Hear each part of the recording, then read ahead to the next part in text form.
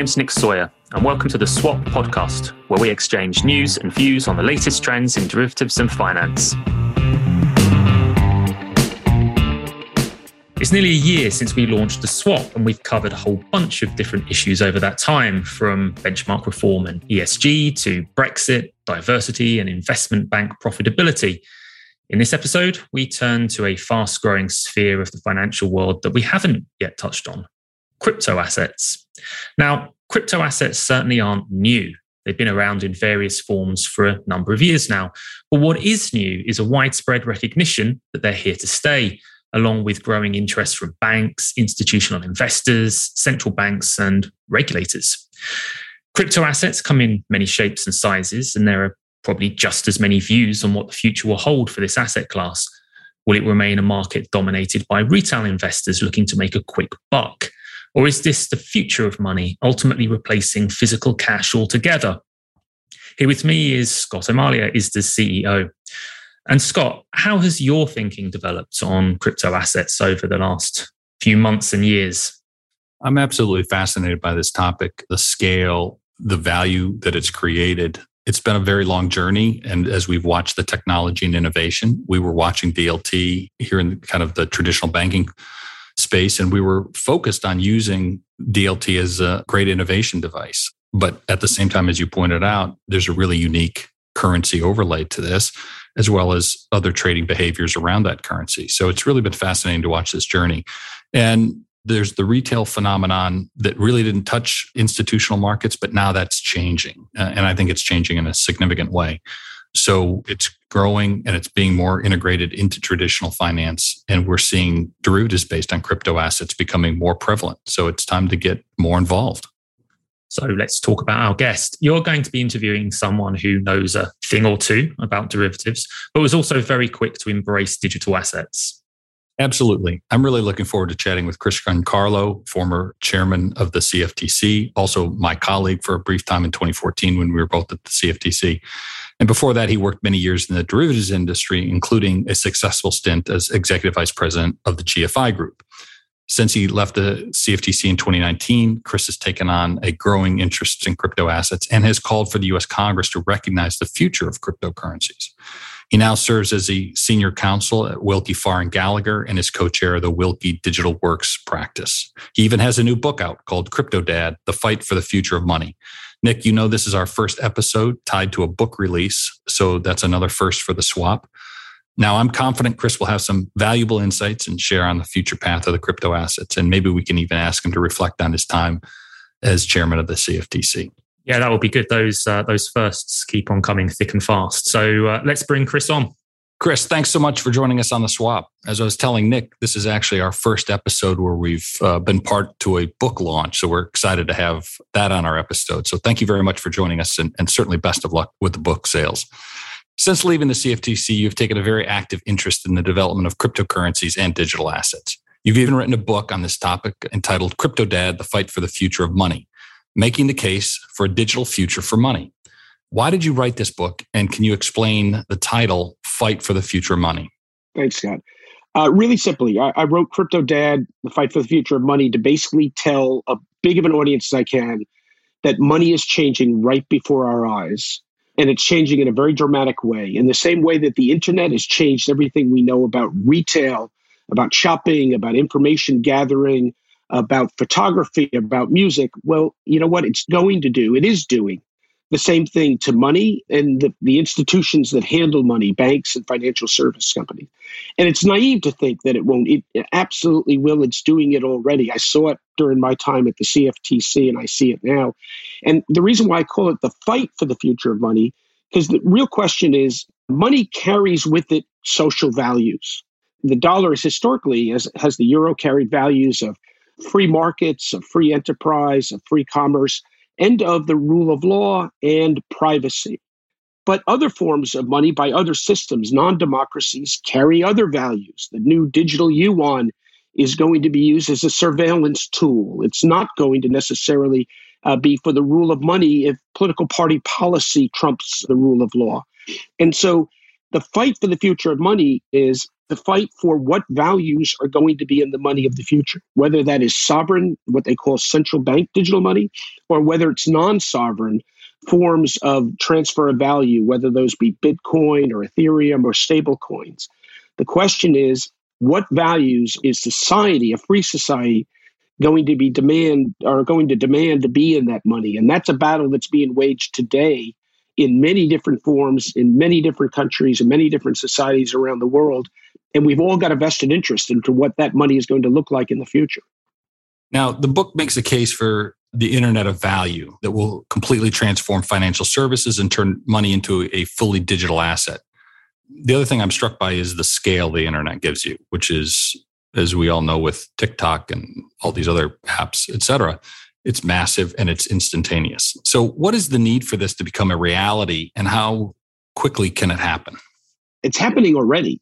The interesting thing is society, aside from government, society has been experimenting with digital money for 10 years now, going back to the last financial crisis, and actually quite successfully. If you look at Bitcoin, whatever one may think of it, it's working and it hasn't broken. It's been working now for 10 years and it's steadily growing in value for a lot of reasons. And people may have different views on that, but it's been in existence for 10 years. It's almost as if governments have suddenly woken up and seeing that society has gone on its own and begun this experiment, and governments are saying, whoa, wait a minute, we've got a role here. But the thing that all of us need to remember is money is as much a social construct as it is a government construct. Governments can put forward all the money they want, but if it doesn't have society support, it will not succeed. At the end of World War I, the French Premier Georges Clemenceau said, looking back on the carnage of the war, he said, war is too important to be left in the hands of generals. Well, in a similar way, money is too important to be left in the hands of central bankers. Mark Carney gave a speech recently where he said, we central bankers are merely the custodian of people's trust in money. And he's absolutely right about that. So my point is that society and governments need to come together. If digital money is considered to be just something to be developed by central banks, it won't enjoy the support of a free society. And that's why, again, I come back to values. At the end of the day, money will only have the support of a free society if it encodes their norms and their values. And included in that is the most important value of all is individual privacy in people's financial transactions. Let's talk about those central bankers. Bank of International Settlements are thinking about developing central bank digital currencies, or CBDCs, which just trips off the tongue there. So what do you think about these efforts, and how will the crypto markets change if you have central banks issuing a digital dollar, euro, yen, or yuan, as you noted? Can CBDCs and centralized finance and decentralized finance coexist here? Yeah. So first of all, I'm a big supporter of further exploration of central bank digital currency here in the United States. I'm a founder of the Digital Dollar Foundation, which is partnered with Accenture to launch the Digital Dollar Project. For a time, the Digital Dollar Project was the only private sector initiative to work with central banks to bring a private sector's point of view to the development of central bank digital money. I'm pleased to see that now a digital euro project has been launched. I think there's a digital pound project been launched. So the notion that the private sector has something to say about digital currency is catching on in the West, and I think that's a good thing. Ultimately, I believe that the presence of both sovereign and non-sovereign digital currency may be important because I think both sides may keep the other side honest. I think if there is a monopoly on digital currency by governments, they may not be as concerned about social norms such as privacy and efficiency, et cetera. I think if one competes against the other, and I know there's concern, there's some parallels in U.S. history where you had multiple bank issuance of dollars alongside the Fed and national banks. I think we can cross that bridge when we get to it. I think right now, the interplay between the private sector and the public sector is the best form. And, the historical analogy I point to is the early internet. It wasn't just a government construct. Even though the Department of Defense launched it, it was really the private sector that it made it commercially useful. And I think that big sort of unruly mess that is democracy, that is the private marketplace, is the best way to evolve our way into the digital future of money. Scott, you mentioned DeFi. DeFi, as a former regulator, you can appreciate this. Decentralized finance is really challenging for regulators. And why is that? Well, regulators, when they approach any commercial ecosystem, it can be financial services, it can be healthcare, it can be anyone, kind of approach it the same way. They say, okay, let me look at this ecosystem. Where are the intermediaries? Where are the centralizers? Where are the bottlenecks? Well, once we identify them, we'll now register them, we'll license them, we'll co-opt them, and we'll say to them, look, in return for this license, you will collect information. You will yourself register your participants. You will, in a sense, help us do our job as regulators. And in return, we'll give you quasi-monopolies. We'll give you barriers to entry, and we'll all get along very, very well. And that's the way regulation generally works in most analog systems. Well, suddenly, DeFi comes along, disintermediating the intermediaries, and regulators are pulling their hair out, saying, okay, well, how do I regulate this when suddenly all my co-opted entities no longer have a monopoly on all the activity in this ecosystem? But it can be done. What regulators need to do is adopt a different mindset. Instead of an entity-based form of regulation, we need to think about an activities-based form of regulation. Let's be less focused on licensing entities and more focused on what are the activities that we are looking to curb or empower or condone or prohibit. And once we do that, guess what?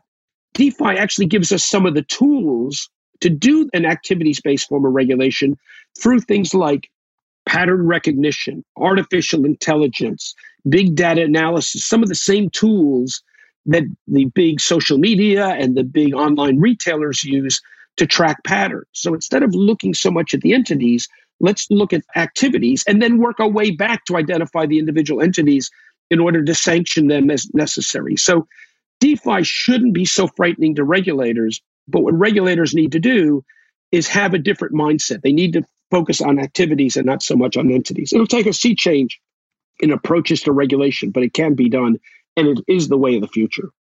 Well, speaking of regulators, our friend, Gary Gensler, who is now former CFTC chair and now chair of the SEC, has been making news recently regarding the regulation of crypto assets and platforms. He has encouraged firms to come to the table and have a dialogue about applying regulation. Again, probably on a very entity basis, as you noted. But at the same time, the SEC is also threatening enforcement actions on certain activities. Now, as former chair of the CFTC, which also has a role in overseeing some of these markets, what is your perspective on the looming regulatory battle? And should we bring the crypto space under existing rules or give it more flexibility? Well, first of all, as a former chairman, as a former regulator, the one thing and Scott, you know this, regulators have a fair amount of discretion. So a choice to go in with guns a-blazing is a choice. It's not necessarily mandatory simply because you're running an agency. During my time at the CFTC, in the early days of cryptocurrencies in 2017, I knew our enforcement division was going hard in a certain area having to do with what's called physical delivery. And a lot of the respondents to those subpoenas were saying, well, wait a minute, we don't know what physical delivery means in the case of digital assets. And so I used the discretion of a chairman to actually pause enforcement action while our rule writing team could put together a set of guidance to the marketplace as to what does physical delivery mean. Once we announced that, and once we gave the market several months to digest it, then we resumed enforcement activity. So the point I want to make is, and I'm not pointing at this to be critical of any other chairman's policy, but chairs do have an enormous amount of discretion. Agencies have an enormous amount of discretion. It's how you use that discretion. I believe that it's incumbent when you have a new technology to identify really what public policy are you trying to bring to bear. Is your public policy to shut it down? Or is your public policy to say, wait a minute, there's both challenges but also opportunities in this new technology. Let's give the private sector time to work through those. Let's focus on maybe where some of the downside is, but without shutting off perhaps some of the upside opportunity for movement.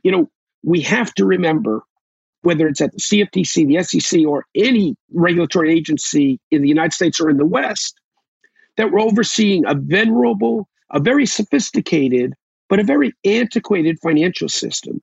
And if we view this technology only as a threat and not as an opportunity to modernize our system, we're actually going to lose ground to other economies that take it as an opportunity to move forward. So my worry generally about an enforcement-heavy approach to this technology is that we're missing the opportunity to use what discretion we have to further its ability to modernize our system at the short-term gain of maybe shutting down some illicit activity and missing the bigger opportunity for modernization of our financial system. Now, in Gary's recent testimony on Capitol Hill, he highlighted some of the concerns about anonymity of these digital assets, which is, as you kind of highlighted in your reference to the DeFi structure. And for regulators, this has got to be kind of frustrating not to be able to see or identify the entities behind the trade. And you pointed out the challenges with physical delivery of digital assets. So these are all new important questions. So how important is this concern about anonymity and the push for regulation? I have to say, I think the over-concern about identity is a bit of a 20th century mindset that's missing the opportunity. One of the things I do in my Crypto Dad is actually make a very simple explanation of what it is about money that's changing. And so if you'll allow me just to take a minute to talk about that. Throughout human history, from the dawn of civilization, money came in one form, and that was the form of a token. And whether that token was a shell or a bead or wampum or a metal coin or actually paper money invented by the Chinese, it was a token of value. And the way to identify the validity of that token is in the token itself, okay? Take a dollar bill today or a euro, you hold it in your hands, you hold it up to the light, you validate that the token is what it says it is. So if you go into a shop to buy a sandwich and you hand a token, they don't need to know you're Scott O'Malley. They don't need to know, Scott, where you bank or how much money's in your bank. All they need to know is that $20 bill or that 20 euro note is in fact what it is. They validate the token. That makes intuitive sense. Humans have tokenized money encoded in our DNA. We intuitively understand it. The problem is that once we became into a more modern age, we discovered the one major shortcomings of tokenized money, and that it's effectively a local instrument. If it's fiat, the further you go from the point of issuance, the less value it is. My $20 bill won't work in London. My $20 bill certainly won't work in Singapore or Malaysia.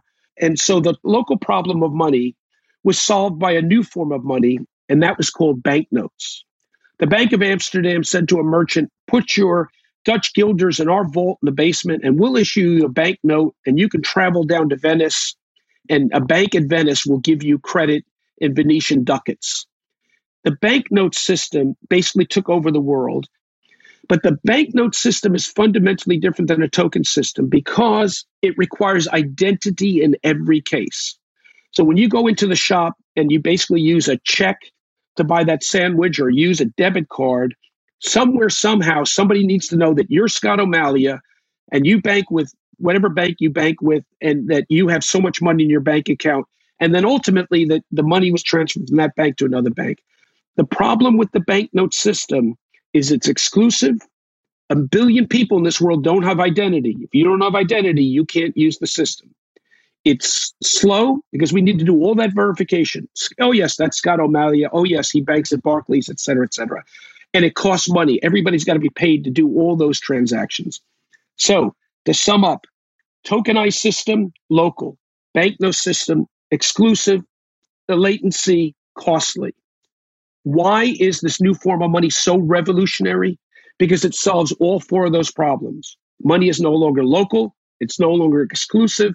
It's no longer slow. It's no longer costly. Digital money can move around the world in a second and doesn't require identity. That's what's freaking out regulators. They're so used to establishing identity as the first step in every transaction. That's how KYC, AML works. That's how the whole system works. But this new breakthrough could lower the cost of the global financial system. It could turbocharge our economies. It could bring more people into the system. So are we going to let regulators' insistence on identity in every case stop all these advantages that this new form of money gives us? We don't have to have that conflict if we regulators can think about it in a different way. I mentioned before, if instead of trying to establish identity in the first step, Why don't we look at pattern recognition? Why don't we look at transaction activity? And then, even though it's pseudonymous, by the way, it's not anonymous. That's a misunderstanding. Blockchain-based transactions are not anonymous. They're pseudonymous, meaning that you can uncover the identity. So if we track the transactions and then we discover illicit conduct, we can work our way back to identifying. So identity as a second and necessary step, as opposed to identity as a primary and essential step. That's how we need to be thinking about this. If we're willing to think about this, we can set up a brand new financial system that will, as I say, will take so much cost out of the global financial system, will add so much speed and immediacy and 24/7 activity, and most importantly, add an inclusionary impact that we don't have today, because that identity-based system excludes anywhere from 1/7 of the world population to 5% of the American population from access to the system. So there's great advantages here if we're willing to think beyond our existing mindset, which is identity in every case. Okay, but let's use the CFTC, our experience. We have eligible market participants coming into futures markets, and we want to be careful about who's trading and making sure that necessary customer protections are in place.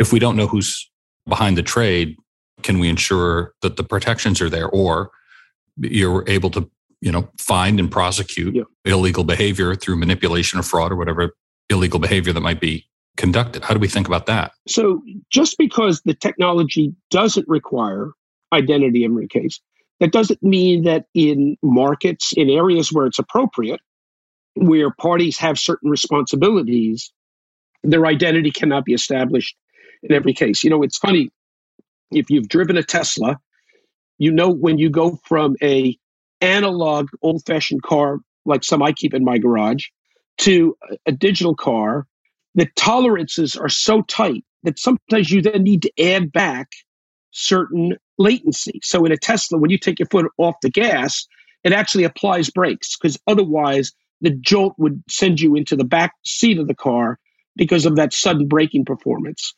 In digital systems, sometimes because you can go to zero tolerance, you may want to build in some artificial latency. But here's the point.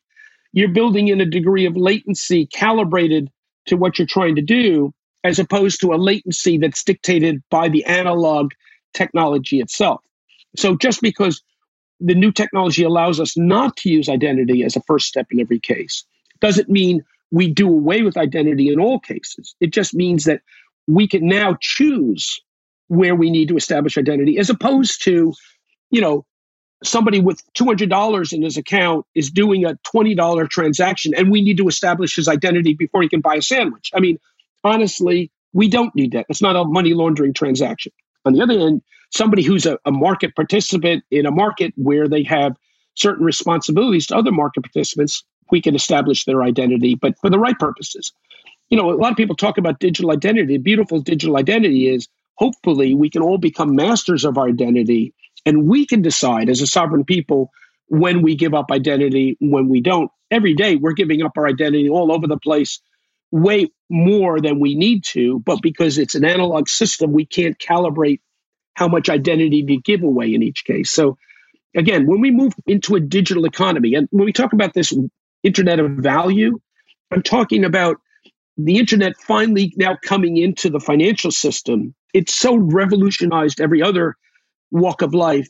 It's now doing it to the financial system. And my worry is that regulators and legacy businesses financial service business, so wedded to the old way of doing things, see this as a threat as opposed to seeing it as an opportunity. Yep, great.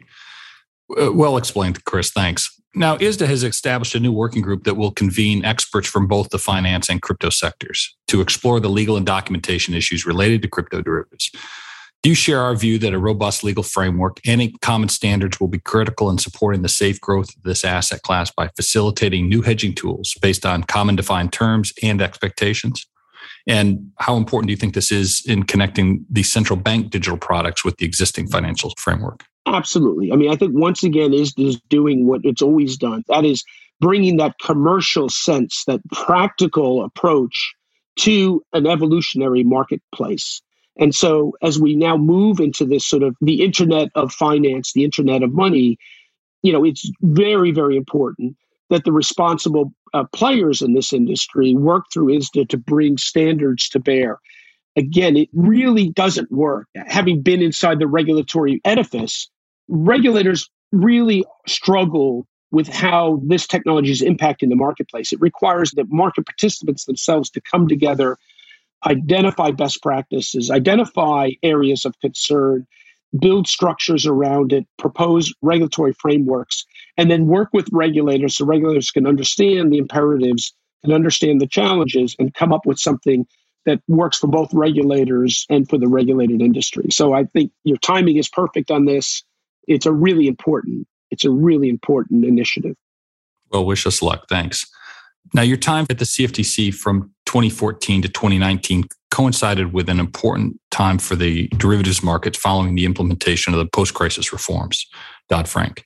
You sought to review some of these rules to ensure that they worked effectively and they were appropriate, and you established two major proposals in 2018, one on cross-border regulation and the other on swap execution facilities. Why do you think change was needed in those areas, and are you satisfied with where things have ended up? Mostly on one and largely on the other. So in the area of swaps execution, as I explained in detail in my book, I think Congress got Title VII right when it came to the three objectives of bringing central counterparty clearing, bringing swaps reporting, and bringing a regulatory regime to swaps execution. As I said, I think Congress got it right. I think the CFTC got most of the implementation right. I think it did a fabulous job on swaps clearing. I think swaps reporting almost worked. The problem was I think the regulators decided they could do it themselves rather than having the industry do it. And in terms of swaps licensing and regulation of swaps execution, I think the CFTC took a rather futures-based central limit order book approach. And I was a critic of that. I thought that just doesn't work when you have a much more bespoke, episodically liquid marketplace needed much more flexibility and execution as Congress prescribed. I was very pleased when the actually first licensure came out, as I explained in my book, of swaps execution facilities, because notwithstanding the fact that the CFTC rules were fairly wooden, the approach that the staff took was very flexible. So we got to the right place, but without actually changing the CFTC rules. So the reason why I say I'm largely satisfied with the outcome. I did try to change those rules when I became chairman. And the first draft I put out missed the mark, as I explained in my book, and I explained why I think it missed the mark. And unfortunately, I made the choice not to extend my term at the CFTC and therefore wasn't able to put a revised rule set across the transom while I was there. And I explained in my book why I think long-term that's a missed opportunity, because I'm concerned that a future commission may not interpret those rules with as much flexibility as, quite to his credit, Chairman Massa did, and that I continued to do during my term. Let's turn to the one that I think was more successful, and that was the cross-border approach. In the years past now, I think it was 2013, the CFTC put forward a cross-border interpretatory rule set on cross-border that basically, as our fellow colleague Jill Summers noted, was an intergalactic commerce clause. The CFTC sought to regulate basically every swap execution by any American firm anywhere in the world under U.S. rules. It was a real misstep. It was harshly received by our colleagues in Europe and in Asia. It was perceived as almost American imperialism, and it caused an enormous amount of reputational harm and friction and tension for the CFTC.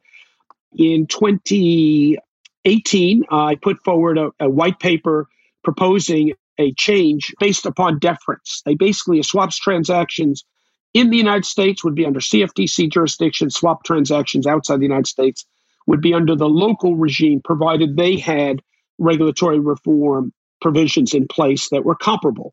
That was enacted, and it's working, I think, very well. It's lowered the tensions between the United States and overseas derivatives regulators significantly. And as a result of that, I think we're in a much better place today. It's not perfect. I think Commissioner Dawn Stump has made some sensible proposals. And under Chairman Tarbert, that cross-border guidance was withdrawn. And so I think we're in a better place now to even make further improvements, but a lot better place than where we were. I would agree that it is improving. on cross-border. The previous episode on the swap, we had Sean Berrigan on, and we talked about the challenges around CCP recognition, and we're still facing a looming deadline mid-next year and what's to be done around Euro clearing. Encourage you to listen to that episode. Sean was, of course, defending his position, but we still have some way to go in terms of really cross-border trust and reliance on the rules. But there is some hope. I can make analogies to, inter-European squabbles, and the Americans find ourselves in the crosshairs of cross-channel battles. And as I explain in my book, a lot of that has to do with European politics, economic and otherwise. And unfortunately, the United States finds itself as the children of divorcing parents again and again and again. And you know what? The United States has the biggest, most important financial markets in the world. And the United States really, in this area, needs to be very clear that Europe can do what Europe's going to do, but it cannot affect the world's most important derivative markets that set the global benchmark price for some of the world's most important commodities and benchmarks, including interest rate benchmarks. And so, I was accused from time to time of being fairly strident in my approach. But then again, I felt as if I was the guardian of one of the world's most important markets. And I heard it often when I traveled to Asia, that it was very important that the American markets, not be destabilized by a European squabble. And I fought hard for that. Yeah. Well, of course, these are global markets. Europeans have the right to set their own regulations. And what we want to do is make sure that when you have that consistency, which was designed in the G20 principles back in Pittsburgh, when you achieve that consistency, go ahead and rely on that cooperation and collaboration. I think there is a good working relationship. Anyway. Agreed. Remember, though, that it's U.S. firms that provide the preponderance of liquidity in those European markets. Well, this is a topic we'll have to have another episode on cross-border harmonization or disharmonization, depending on your perspective. That'll have to be another episode. Let's turn to the post-pandemic crisis. You left the CFTC in 2019, 8 months before the crisis. The volatility in 2020 tested the resilience of the derivatives market infrastructure. To what extent do you think it passed the test, and what further changes to the regulatory framework are required, if any? Well, I think it passed the test in many ways, but I think some of the things I was warning about back in 2014, 2015, 2016 actually showed themselves. That is that a lot of the impact of some of the capital rules, of some of the leverage ratios that have been imposed upon the banks reflected themselves in a huge squeeze in liquidity in the treasury markets. Central banks think of themselves, going back to the great Walter Bagehot, as lenders of last resort. I think they found themselves as liquidity providers and market makers of last resort, certainly in the treasury market. And that's not what they ever expected, to find themselves in that position. And I think to some degree, some of the impetus to shore up bank balance sheets, to de-risk banks from solvency concerns or insolvency concerns, reflected themselves in a less capacity to make markets, to provide liquidity during the liquidity squeeze in the treasury market. And so, risk is like a balloon. You squeeze it in one area and it pops out in another. And I think as we, perhaps because it's something I talk about in my book, because of the dominance of central bankers at FSB, the Financial Stability Board, and the concern about bank solvency, unfortunately, the underappreciation for the impact that would have in financial trading markets during liquidity squeezes played out during the crisis. So I think that in many ways, the clearing mandate worked well. I think other parts of the global reform efforts following the last financial crisis worked well. But I think there's major concerns about liquidity issues in trading markets we saw. And I think part of the reason is because some of those concerns to buttress up bank balance sheets reflected in banks being unable or unwilling to provide liquidity to trading markets. Now let's turn to another important transformation. That's LIBOR. We're nearing the end of 2021, the turning point in which the majority of LIBOR settings will either cease to be published or become non-representative. This deadline has been looming for several years. Are you confident of the smooth transition away from LIBOR? I'm confident in the transition away from LIBOR. I don't think it's going to be necessarily smooth, but I'm confident in the transition. I think the big banks, are there. They've made the transition. I think in countries outside the United States that have of a diverse banking sector. I think there's less, banks to get the message out to. But here in the United States, we've got a much different banking system than in the UK. And otherwise, we have both big Wall Street banks, but we have a great, actually commendable tradition of community and regional and smaller banks that play an important role in lending to the real economy. And I think for many of them, this transition is sort of like a Y2K thing. It's, okay, Joe in the back office, he's got the LIBOR thing. Yeah, he's on vacation this week, but he'll be back next week. We'll check in and see how it's going. And so getting the word out. I'm also a member of the board of the American Financial Exchange, which has a benchmark rate called Ameribor, which is based upon the lending of regional and smaller community banks. It's a very effective marketplace. And we in the United States, I think, are very pleased that while there be a rate based upon the cost of borrowing by the big banks called SOFR, but there'll also be choice of lending rate. And for regional smaller banks, Ameribor has been a growing choice for them. So choice of benchmark, we think, is quite important here, and it seems to be playing out in that way.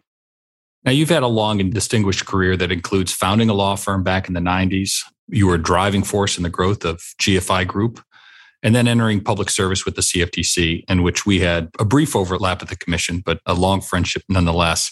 What have been the highlights of this journey? And with hindsight, what would you do differently?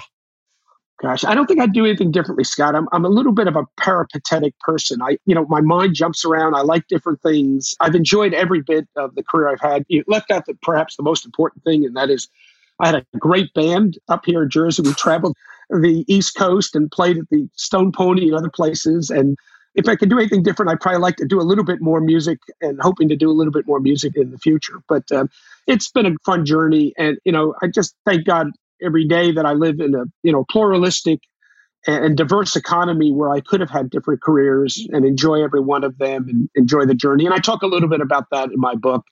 Like if we can maintain that for our children, the ability to have multiple careers in one's life and enjoy them as you go along, that's a beautiful thing. And I've been very blessed to enjoy that. Well, you also have a wonderful family, which I know you take a lot of satisfaction in as well. Now, for those listening at home, Chris has pitched his book, he's pitched his band, and he's pitched Ameribor. So this is a threefer. That's terrific, Chris. The first that any guest has done. Now, what advice would you give someone embarking on a career in financial services? This is kind of my traditional wrap-up question. We do need new blood in the business, and youth is to just launch a future leaders in derivatives, trying to build diversity and fresh ideas. What advice would you give somebody in this business? Well, I'd give them two pieces of advice. First of all, it's a great industry. And it's an industry on the verge, I think, of really remarkable technological change. And so it's a great time to get in, because I think these new technologies are going to require a new generation that intuitively understands them, that's going to bring greater inclusion to this industry. It's going to lower the latency, lower the cost, take out rent seeking in the industry. It's going to be tremendously, I think, effective. The other thing I would say is, don't listen to the politicians. The politicians want to denigrate finance because it's good for their business. Okay, they're talking their book every day.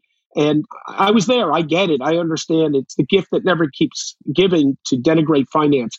But finance is a great industry. You actually get to help people. Finance is at the heart of everything people do, whether it's to buy a home, whether it's to buy an automobile, whether it's to start a job, whether it's to finance an education. And if we can make that less costly, more efficient, more inclusive, we're serving our fellow man. It's a wonderful industry, and I encourage young people to get in it at this time of real rapid technological change. Hey, it's only $100 trillion necessary to make our economy more sustainable. And we know that the youth and certainly people in finance today have a real passion for making it more sustainable. And we're going to need finance to drive that innovation, to make those investments. So we hope they come in, and there is a bright future. I completely agree with you. Well, that's all we have time for today, Chris. Thank you so much for joining us. This has been a great conversation. I wish you all the best with your book. Thanks for joining us. My pleasure, Scott. Your copy's in the mail. You'll get it soon. Excellent. Thank you. Scott, that was a pretty comprehensive tour of the crypto world, and it was fascinating to hear Chris's perspectives on a number of different issues. I'd like to pick up on one element you discussed, though, which is the importance of a robust legal framework and common standards for crypto derivatives. Why do you think this is so important, and what is ISDA doing on this front? Well, developing robust legal frameworks and standards is really core to what ISDA does to ensure derivative markets function safely and efficiently. At this stage, derivatives based on digital assets are being traded using amended versions of existing documentation and definitions, as well as templates or entirely bespoke documentation that has been developed internally. Now, that's just about manageable up to a certain point, but as this market grows, the lack of standardization becomes a bigger issue that hampers transparency, liquidity, and also increases risk. As I mentioned to Chris, we've recently established a digital asset legal and documentation working group to explore the unique characteristics of crypto derivatives. The group will focus on specific legal standards, just as we have done in the past for conventional assets, such as interest rates and credit. We're excited to get our teeth into this work, and Chris's observations only show how important that we press ahead with this. We fully respect that digital assets are unique assets, and we want to recognize that. We just simply cannot put a FX overlay on this and just say we're done. We have to really recognize the idiosyncratic behaviors and functions in a digital space. And most importantly, we can't make this a paper document. This really has to be a digital document. Absolutely. Well, we'll definitely keep market participants up to date with our progress on this. And I'm sure it will also be a fruitful topic for many podcasts to come. For now, though, we're out of time. We've got other great guests lined up between now and the end of the year. So please do keep your eyes peeled for upcoming episodes. That's it for this episode. Thanks for listening to The Swap. Keep in touch with ISDA via our website, www.isda.org, and our social media channels. See you next time.